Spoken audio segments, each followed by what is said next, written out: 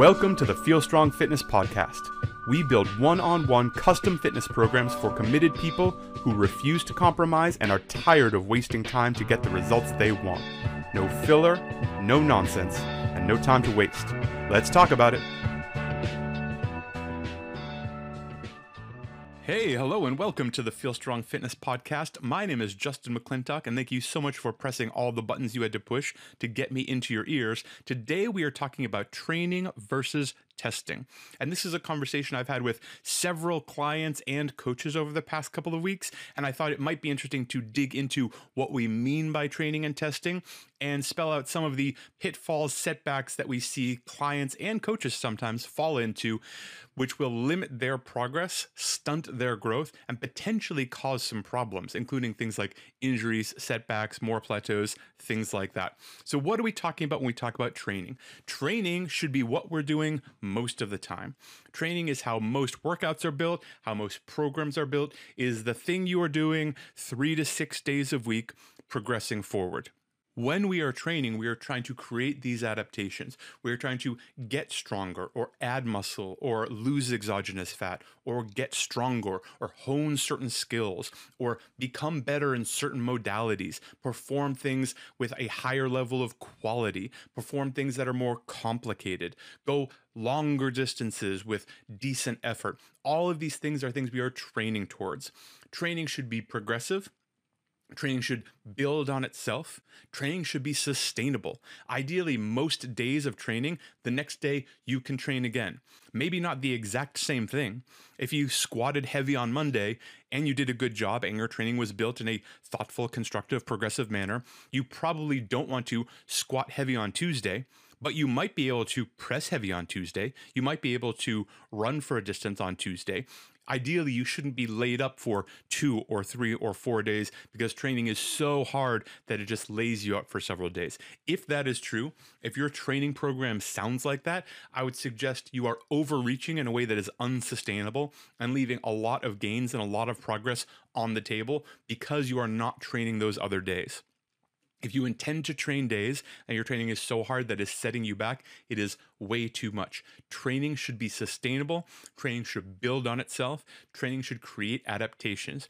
When we train, we are solving these problems. Most workouts, most programs, most modalities are built around training. That's what it is. That's what it looks like. Moving toward results, moving toward adaptation, creating these things one tiny block at a time. As we say over and over and over again, nothing breeds results like consistency. And when we talk about consistency, we're especially talking about consistent training. Something you can do 3 to 6 times a week, moving your body with a high quality of movement through your biggest effective range of motion in a progressive way that is a challenge, but not so challenging that you overreach in a way that is unsustainable and either get hurt or can't train on the days you want to train again. That's what training is. Testing is trying to quantify what your training has resulted in. It's trying to see what those results are. It is a 1 rep max. It is a race. It is a competition. It is a show. It is the test of all of your training. Now, it is of note, and I think this is really important. Testing generally does not create any adaptation. I'm going to say that again. Testing generally does not create any adaptation. Doing a 1 rep max, performing that 1 rep max doesn't make you stronger. It is a result. It is showing the result of all of the training you have done up to that point. That rep essentially doesn't make you any stronger. It is why we don't max out every day. And if you are someone who maxes out every day, you're either very new at training or you're about to get hurt.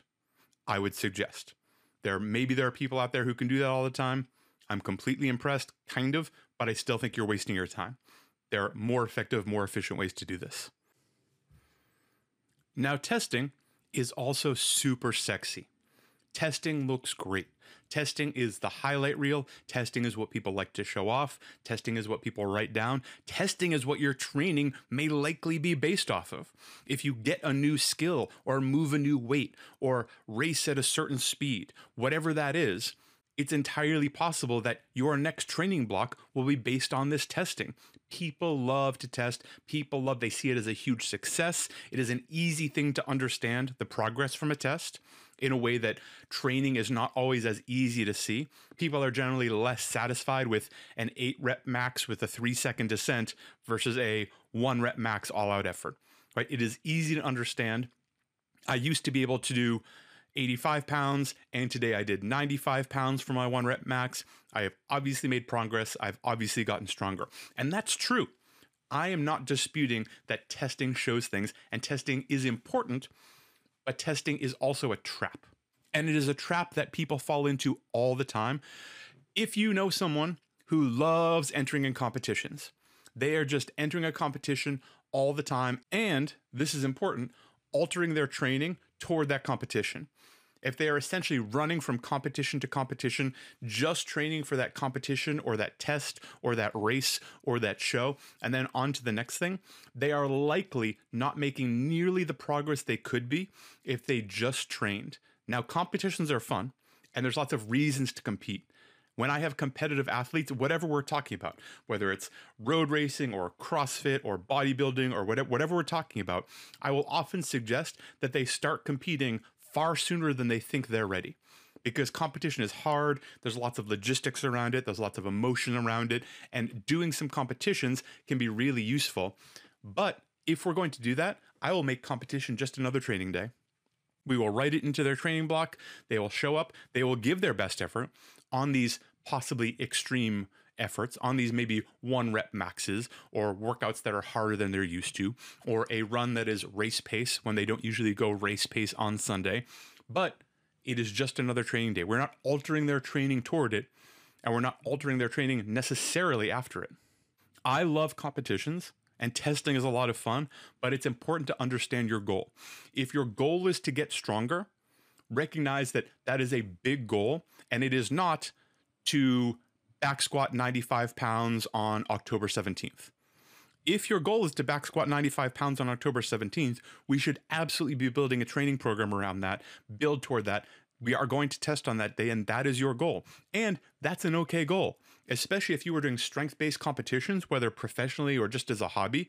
If you are doing a powerlifting competition and you are determined that you're going to bench press 225 for the first time on stage, which would be an amazing accomplishment, then our goal is going to be, all right, on the day of the show, you're on the day of the competition, the powerlifting meet, you're going to bench press 225. That's our goal. Totally useful, totally reasonable. Where this falls down, and we see it all the time, and this is where athlete-coach communication becomes really important, is especially people who are coming back from a little bit of a plateau or a bit of a setback. They're building their volume, they're feeling good, and they have a day where they're just feeling great. And maybe they're supposed to work up to, let's say, sets of 3 at 85%, but they just feel awesome, and they push it and they push it and they try and max out, and something goes wrong. And something going wrong could mean a bunch of different things. It might mean they get hurt, and that is sort of the worst case scenario. They test when they weren't necessarily ready for testing, when their program wasn't built to be tested that day. Something goes sideways and they get injured. Big setback, big bummer, feels terrible, everyone's upset about it. It could also be that they don't do what they thought they could do. They were feeling really good, so they swung for a new 1 rep max and didn't get it. Now, depending on the athlete, they may feel weaker, they may feel less useful, they may feel unsuccessful, they might feel like this program isn't working, what the hell am I doing?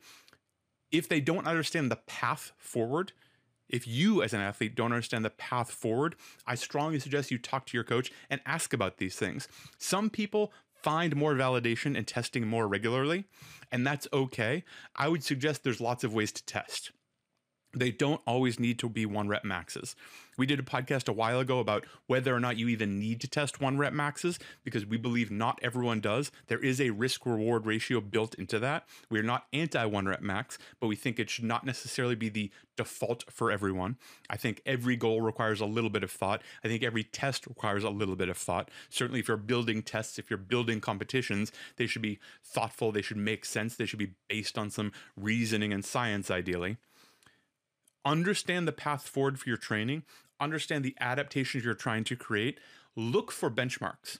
It is very reasonable to have check-ins every so often and test these things.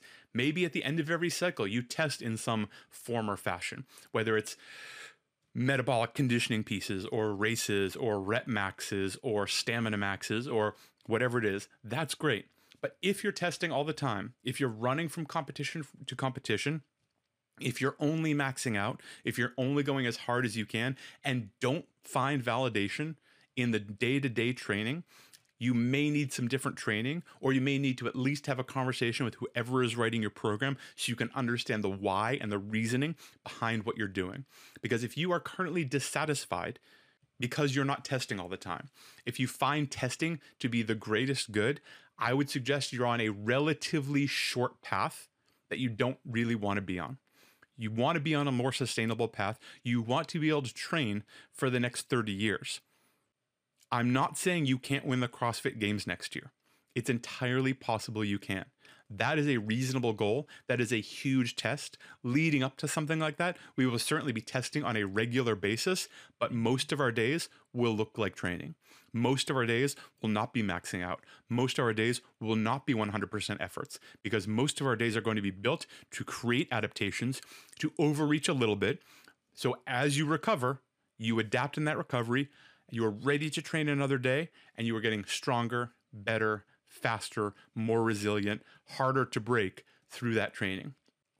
Testing doesn't make you better. Testing doesn't make you stronger. It shows the results of your training. Consistently training breeds those results that you want to show off in the testing. Spend as much time as you can in the training. Hit the results once in a while, and you will be on an extremely sustainable path forward. It is also more likely that when you test, you will be more satisfied because you've put in the work to make those tests actually show the results that you were working toward.